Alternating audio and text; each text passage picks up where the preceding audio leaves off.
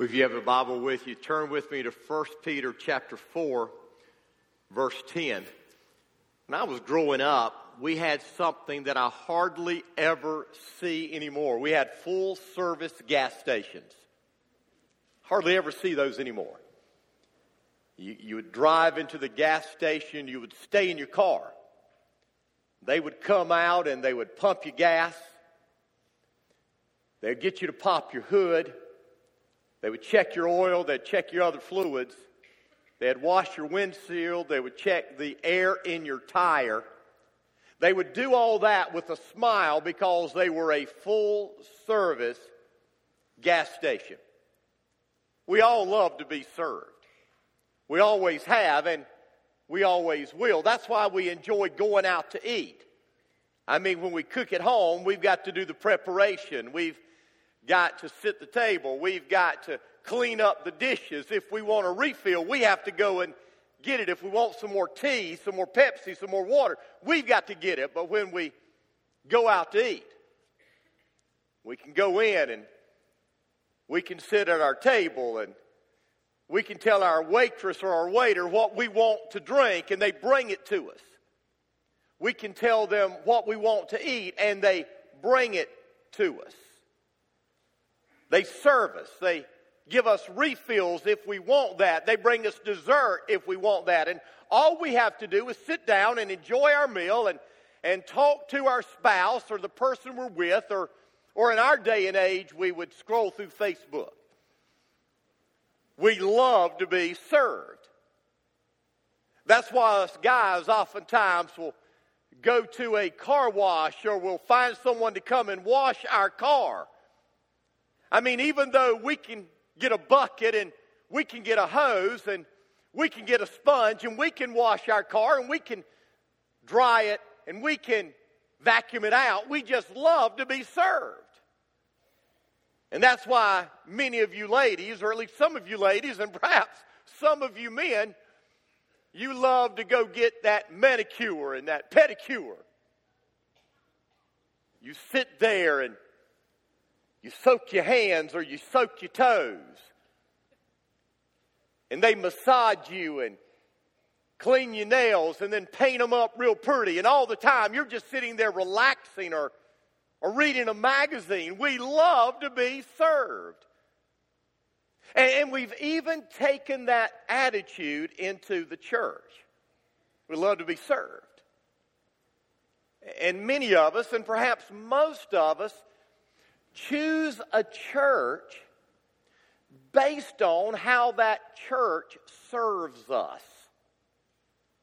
How that church meets our needs or meets the needs of our family. And that's all right. That's okay, but what you need to understand is the Bible never taught that. The Bible never teaches that. The Bible never says that you and I are called to be served. But what the Bible does say very clearly is that you and I are called to serve one another. And that's what we're going to focus on this morning. We're in week 5 of our series that we are calling One Another. How we are to live in community as the body of Christ, the family of faith. And perhaps there is no other time in human history than now that we need to be reminded of this because it seems like we are more self-centered and self-absorbed than ever before. It seems that we are more likely to do what Paul calls biting and devouring one another, destroying one another, than we are to love one another, to care for one another, and build one another up. So far as we've gone through this series, we've seen that we as the family of faith are to be devoted to one another.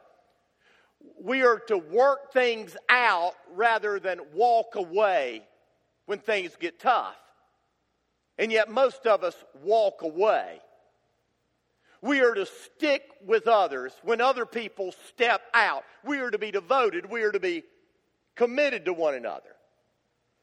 We've discovered that we are to encourage one another. We are to build one another up. We are literally to walk side by side with one another through life, helping each other become all that God has created us to be.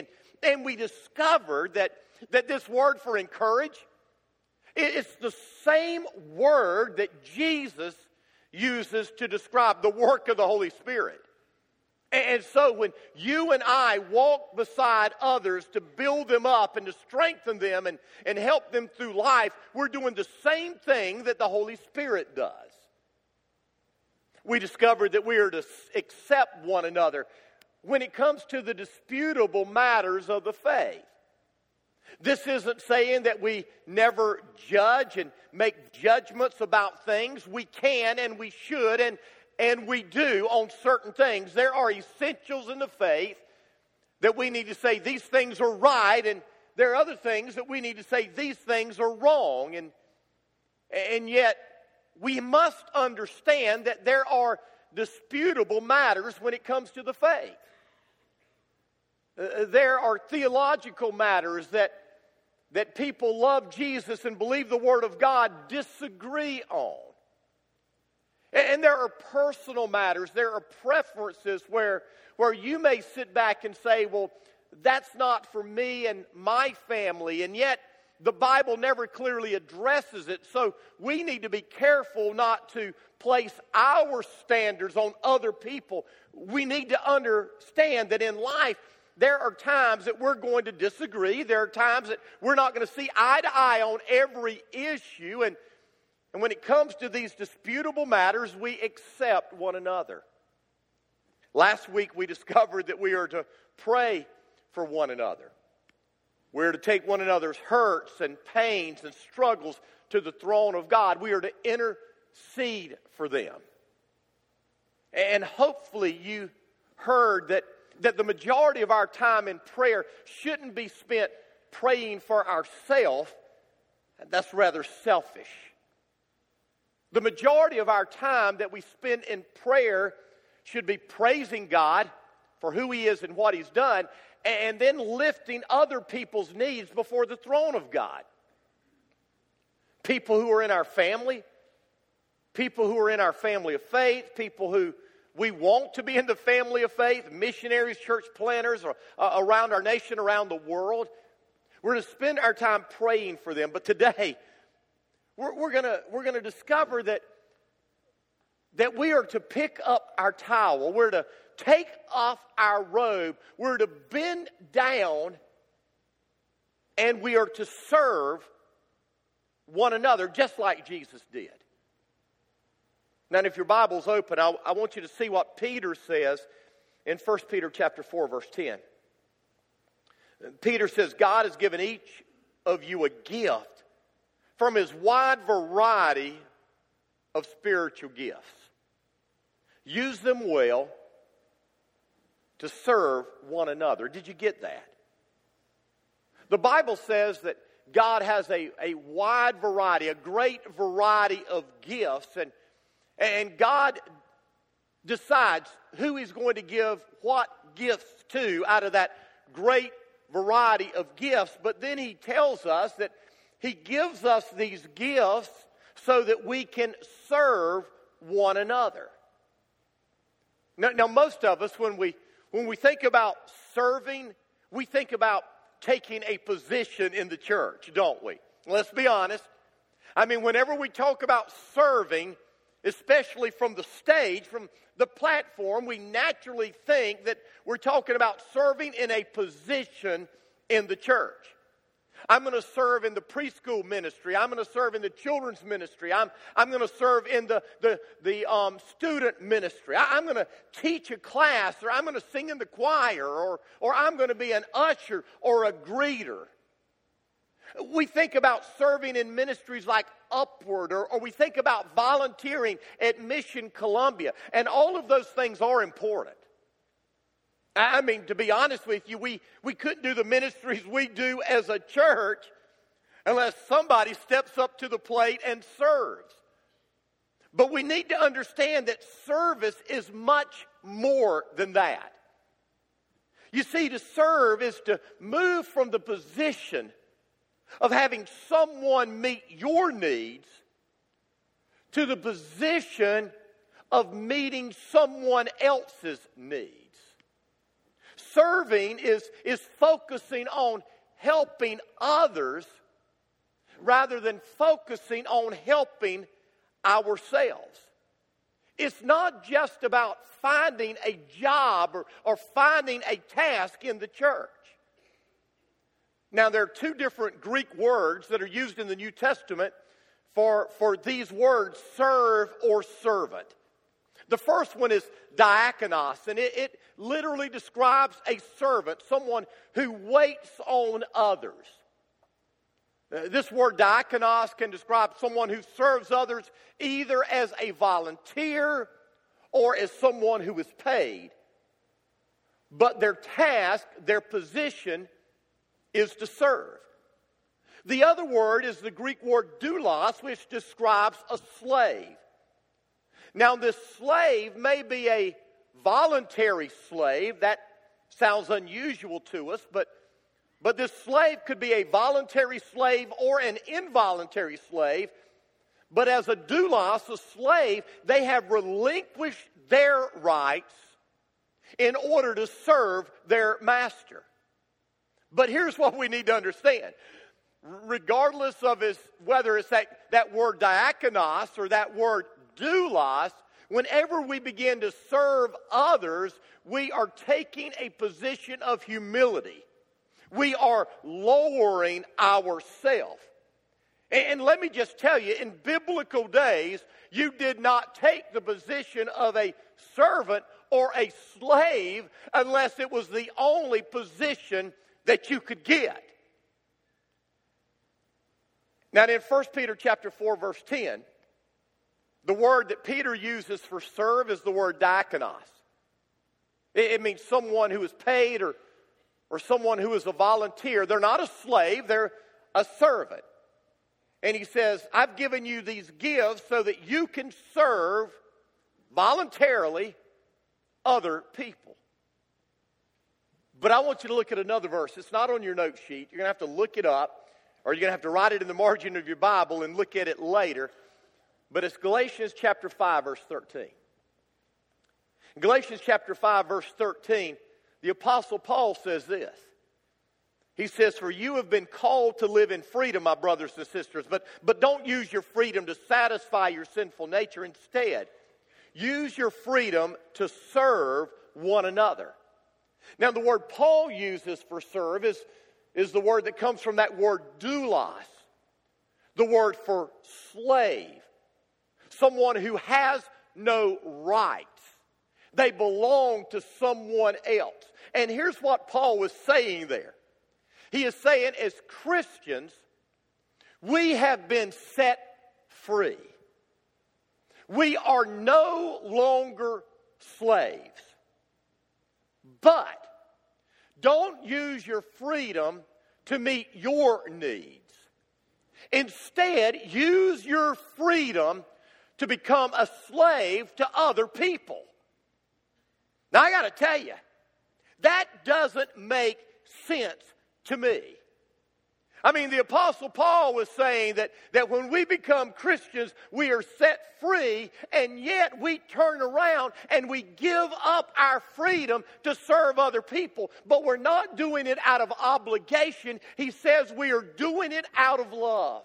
In other words, what the Apostle Paul is saying is this: when Jesus comes into our life, He so transforms us that now we have a desire to do the work of a slave. Now we have the desire to meet the needs of other people. And let's be honest, that's difficult to grasp.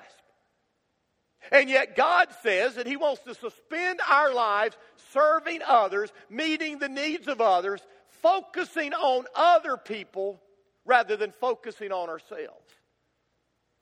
Now, obviously, Jesus is the perfect example of that, isn't he? He came out of heaven, came to earth as the King of Kings, not to be served, but to serve and give His life as a ransom for us. But some of us, in our brains and in our minds, we say, yes, but that's Jesus.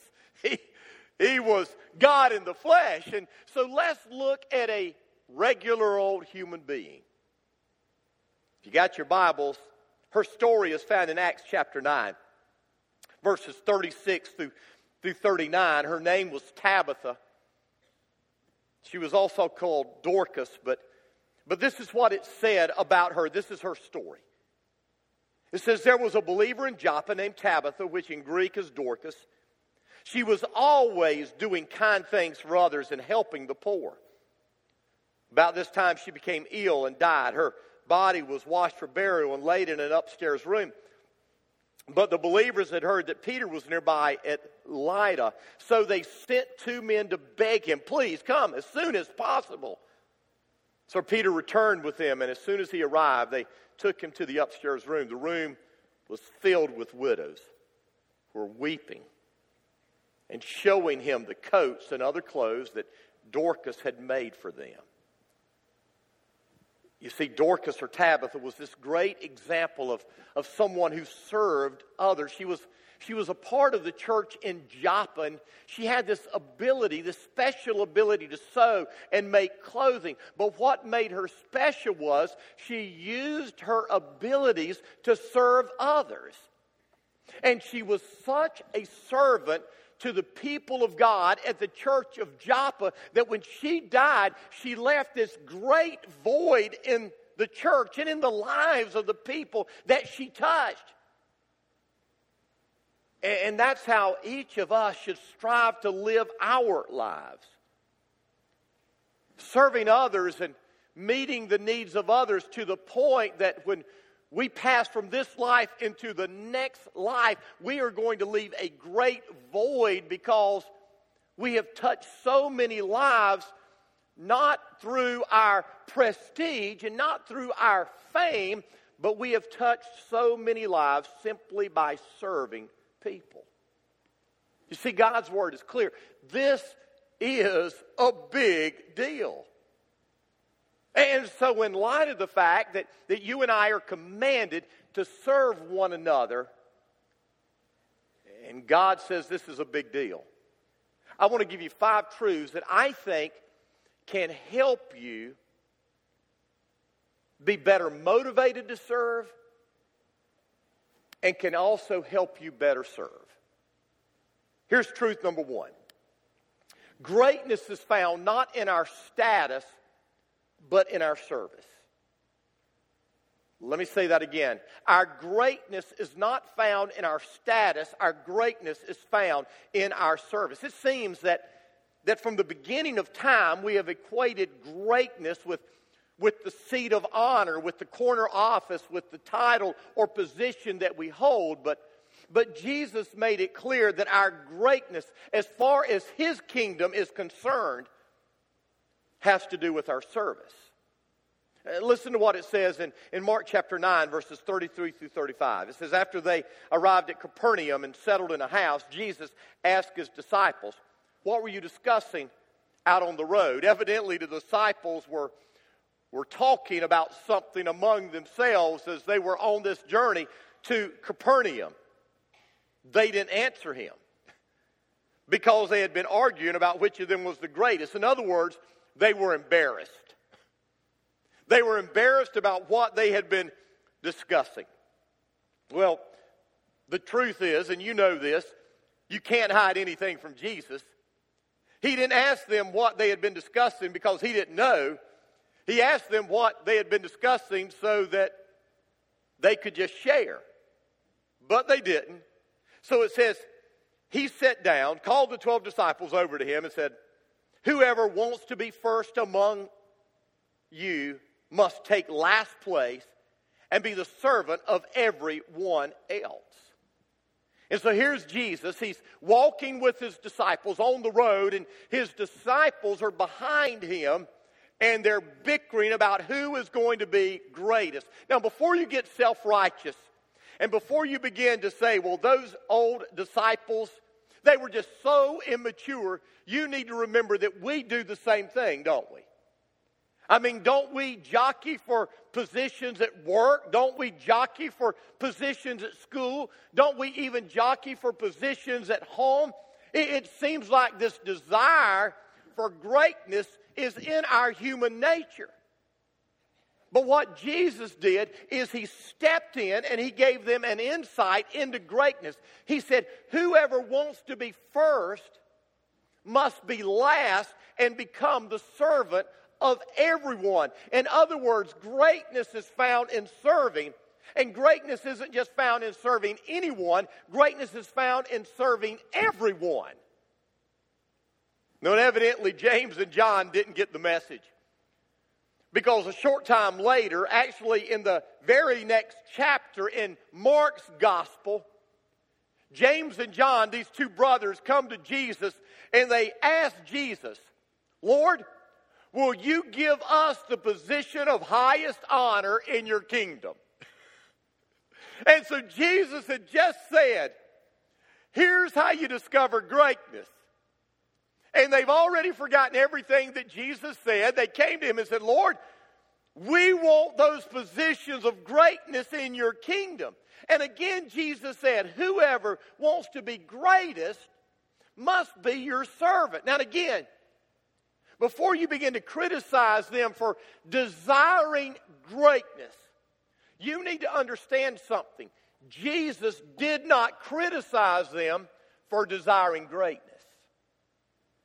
Did you hear me? This is big. This is important.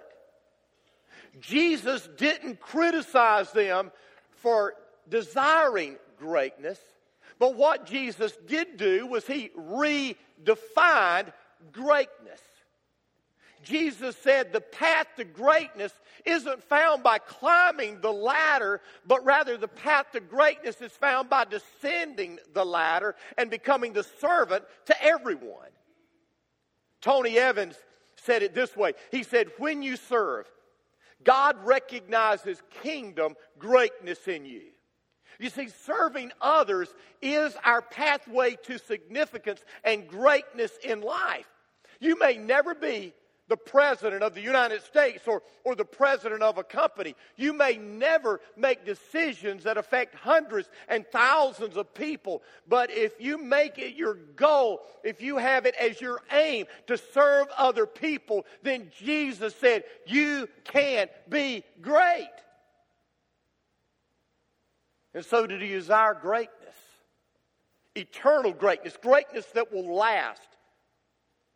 Then Jesus said, the way you find it is by becoming a servant. Serving everyone. Second truth. Every believer is uniquely gifted for service. Here's what I know. God has given each of us a task to perform. And when God gives us a task to perform, He gives us the tools that we need to perform that task. God never gives us a job without giving us the tools to accomplish that job. Look at 1 Peter 4 verse 10 again. God has given each of you a gift from His great variety of spiritual gifts. Use them well to serve one another. But what this verse tells us is that God is a God of variety. He didn't create us on an assembly line. He took His time. He made us by hand just the way He wanted. And when He did, He then gave us certain gifts and certain abilities that we have that no one else may have so that we can do the things that He created us to do. And understand, He didn't give us those gifts and abilities to pad our pocketbooks. He didn't give us those gifts and abilities so that we can climb the ladder. He gave us those gifts and abilities so that we can serve one another. And what that means is if we're not using the gifts and the abilities that God has given us to serve one another, we're being disobedient to God and we're robbing the body, the family of faith, of blessings because God has given us these gifts so that we can serve. Now, sometimes it takes a whole lot of gifts and abilities to serve. Would you agree? But sometimes all it takes is willingness. Would you agree with that? I mean, it doesn't take a whole lot of specialized training and ability to rake a yard. I mean, anybody really that has hands can do that. It doesn't take a whole lot of gifts and abilities to sweep a floor. I mean, really, anybody that is willing can do that. Would you agree? But then there are some things that take a little more training. For instance, you wouldn't want someone to say, hey, I want to serve you by changing your brake pads. And you go, man, thank you so much. Have you ever done this before? And they said, no, you're the first. I'm going to use you as my guinea pig. I think most of us would say, boy, thank you so much for the offer, but man, I'm going to pass until you try this out a little bit. And it even takes more specialized training to operate on someone. But you see, each of these things can be things that we do to serve others. We can rake someone's yard as an act of service. We can sweep someone's floor as an act of service. We can change someone's brake pads as an act of service. If we have the specialized training, we can go overseas and operate on people, or we can work at a free clinic as an act of service. Now, here's what I know. God has uniquely made each and every one of us. We've got a class, and I don't want to plug that class, but I'm going to plug that class. It's one of our 4 main classes we teach. It's called Finding Your Stride. And in that class, Finding Your Stride, what we say is God has uniquely made each of us with a different stride as we run the race of life. And our stride is made up of 5 different things that make you. The first one is your spiritual gifts. We all have spiritual gifts. The primary place that spiritual gifts are found in God's Word are Romans chapter 12, 1 Corinthians chapter 12, Ephesians chapter 4, 1 Peter chapter 4. But here's what the Bible says. The Bible says that every single believer has at least one spiritual gift. A spiritual gift was given to you at your conversion. When you were saved, God said, I am going to give you this gift as a birthday present. Use it wisely. So you have a spiritual gift. You say, how do I discover my spiritual gift? Well, you can take a spiritual gift test. You can find those online. You can try trial and error. I think that's the best way. But you look at these spiritual gifts and you go, okay, God, what spiritual gift do I have? Because God's given you one. And then each of us also have unique natural talents and ability. Take Tabitha, for instance.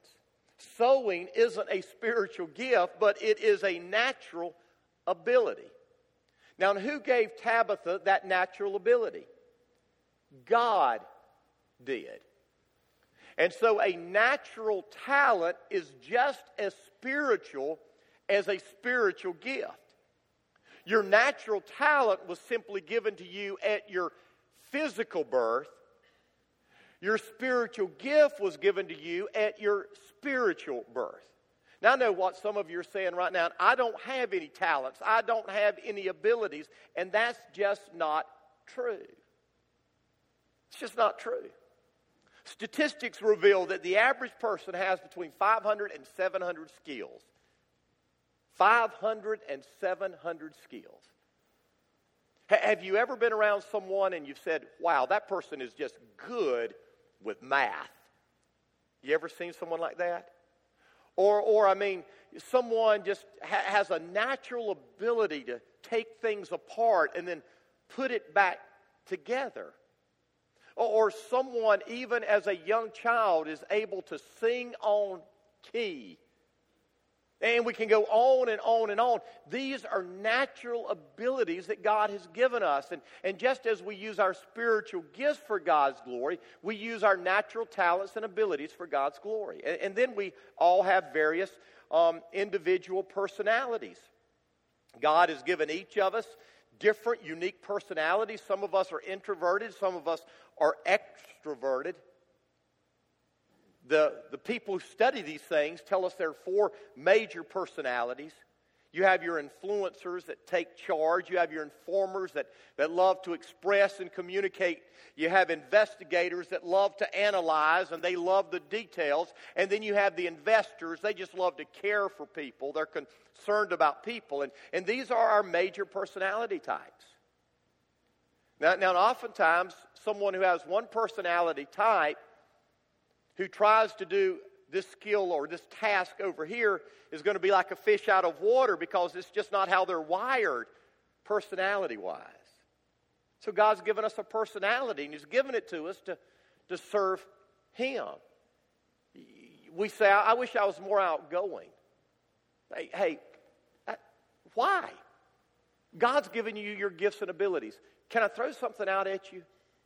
If you don't believe me, when my wife comes in, she's going to be here at the 10:45 service. We got our two grandkids, so she's coming late, telling on her. But when you see her today, ask her, say, hey, is Pastor Rocky an introvert or an extrovert? And you know what she's going to tell you? She's going to say, it shocked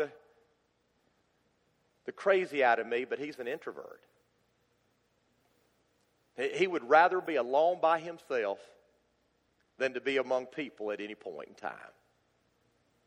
And yet God called me to stand before people and proclaim His message. Go figure. Well, He gave me the gift. I believe He gave me the ability. But to be honest with you, my personality really doesn't go with what He's called me to do. And yet God uses that. And then we have resources, don't we? I mean, some of us have financial resources. Some of us have property resources that we are able to use to serve other people. And so if God has put things in your hands that you have that the average person doesn't have, maybe He's given you those so that you can use that to serve other people. And then we have the desires of our heart. The Bible says that our heart motivates all that we do. So what is your heart for? I mean, if your heart is for preschoolers, you just love preschoolers, you adore preschoolers, maybe, just maybe, God's saying that the area where you can really serve and make a difference is with preschoolers. And it may be, listen, it may be even volunteering to help a worn-out mom out. It doesn't necessarily have to be working in the preschool. I mean, we got stay-at-home moms that have kids that they're taking care of. And, I mean, you can look at them and you can tell where chunks of hair have been pulled out. Not by their kids, but by themselves. I mean, and so wherever your heart is, you can find that place where you can serve. And then our life experiences. God gives us life experiences so that we can use those experiences to serve other people. And so what does this say? It's saying that God gifts us with the abilities, with the gifts that we need to serve Him. Third thing, our attitude is just as important as our service. Someone has, and I can't even remember who it is right now, but someone has as their slogan, service with a smile. And all of us should have service with a smile. Jesus said this in Philippians 2, verses 5 through 7, or Paul said this about Jesus. He said, your attitude should be the same as that of Christ Jesus, who being in very nature God, did not consider equality with God something to be grasped, but made Himself nothing, taking the very nature of a servant. Jesus, God in the flesh, took on the attitude of a servant. Zig Ziglar said, your attitude determines your altitude. That's what Jesus said when Jesus said, he who wants to be great must become the servant of all. If you want to fly, you've got to get down on your knees and you got to serve. Years ago, President John F. Kennedy challenged Americans with this statement, ask not what your country can do for you, but what you can do for your country. Service. Dave Thomas, the founder of Wendy's, once appeared on their annual report, and he was wearing a knee-length apron, and he was carrying a mop, and he had a plastic bucket in front of him, and on it, it said MBA. And in the article for his shareholders, he said this: I got my MBA long before I got my GED. And if you know anything about Dave Thomas's story, he dropped out of school. I got my MBA long before I got my GED, but MBA doesn't mean Master of Business Administration. It means mop bucket attitude. And that's the kind of attitude we need to have. Fourth, we need to serve with passion. Ephesians 6:7 says, serve wholeheartedly as if you're serving the Lord, not men. Anything worth doing is worth doing with all your heart and with all your strength. If you're going to ever settle for anything less than your best, then certainly don't do it when you're doing it in the name of Jesus. Amen? I mean, if you're going to do a half-hearted job, do it in your name. Don't throw Jesus' name around. God deserves. No, let me change that. God demands our best. And regardless of whether we're scrubbing a toilet, scrubbing a floor, helping to put sheetrock into a house that's been devastated by a flood, whatever we're doing, we do it at our best for the glory of God. And then finally, as we serve, we enjoy ourselves. In Psalm 100, verse 2, David said this. He said, serve the Lord with gladness. When God created us with a desire to serve. And that service brought joy to our hearts, and it still should. So when we serve with joy because it should bring joy. Before Jesus was crucified, when he was meeting with his disciples that very last night, and they celebrated the Last Supper, they celebrated Passover together one more time, Jesus did something else that John's gospel tells us that the others don't. Jesus knelt down, took off his robe, took a towel, and he began to wash his disciples' dirty feet. Something that a slave, a servant, was supposed to do. And here's Jesus, their master, who was kneeling down before them, washing their feet. Remember the story, you know, that he got to Peter, and Peter said, Lord, you're not washing my feet. And Jesus said, unless I wash your feet, you're not going to have anything to do with me. Peter said, Lord, if that's the case, don't just wash my feet. Wash my hands, wash my face, wash my whole body. And what Peter was saying in his own way is, Lord, I want all of you. But here's Jesus, the Savior of the world, kneeling down, washing their feet. That's what we're called to do. We're called to serve one another. It may be washing their feet. It may be giving them a sponge bath as they're struggling with sickness. Maybe going to their house and cooking a meal. It may be cleaning up their house because they're bedridden. It may be going to their yard and raking it up and cutting it and trimming back the hedges. Serving one another can look so many different ways. But whenever we serve one another, we're taking that role of the servant. The slave, we're no longer focusing on ourselves. We're focusing on others. It's no longer about having our needs met. It's about meeting other people's needs. That's what God's called us to do. We're to serve one another. And so I challenge you. I plead with you as we seek to be the family of faith that God has called us to be,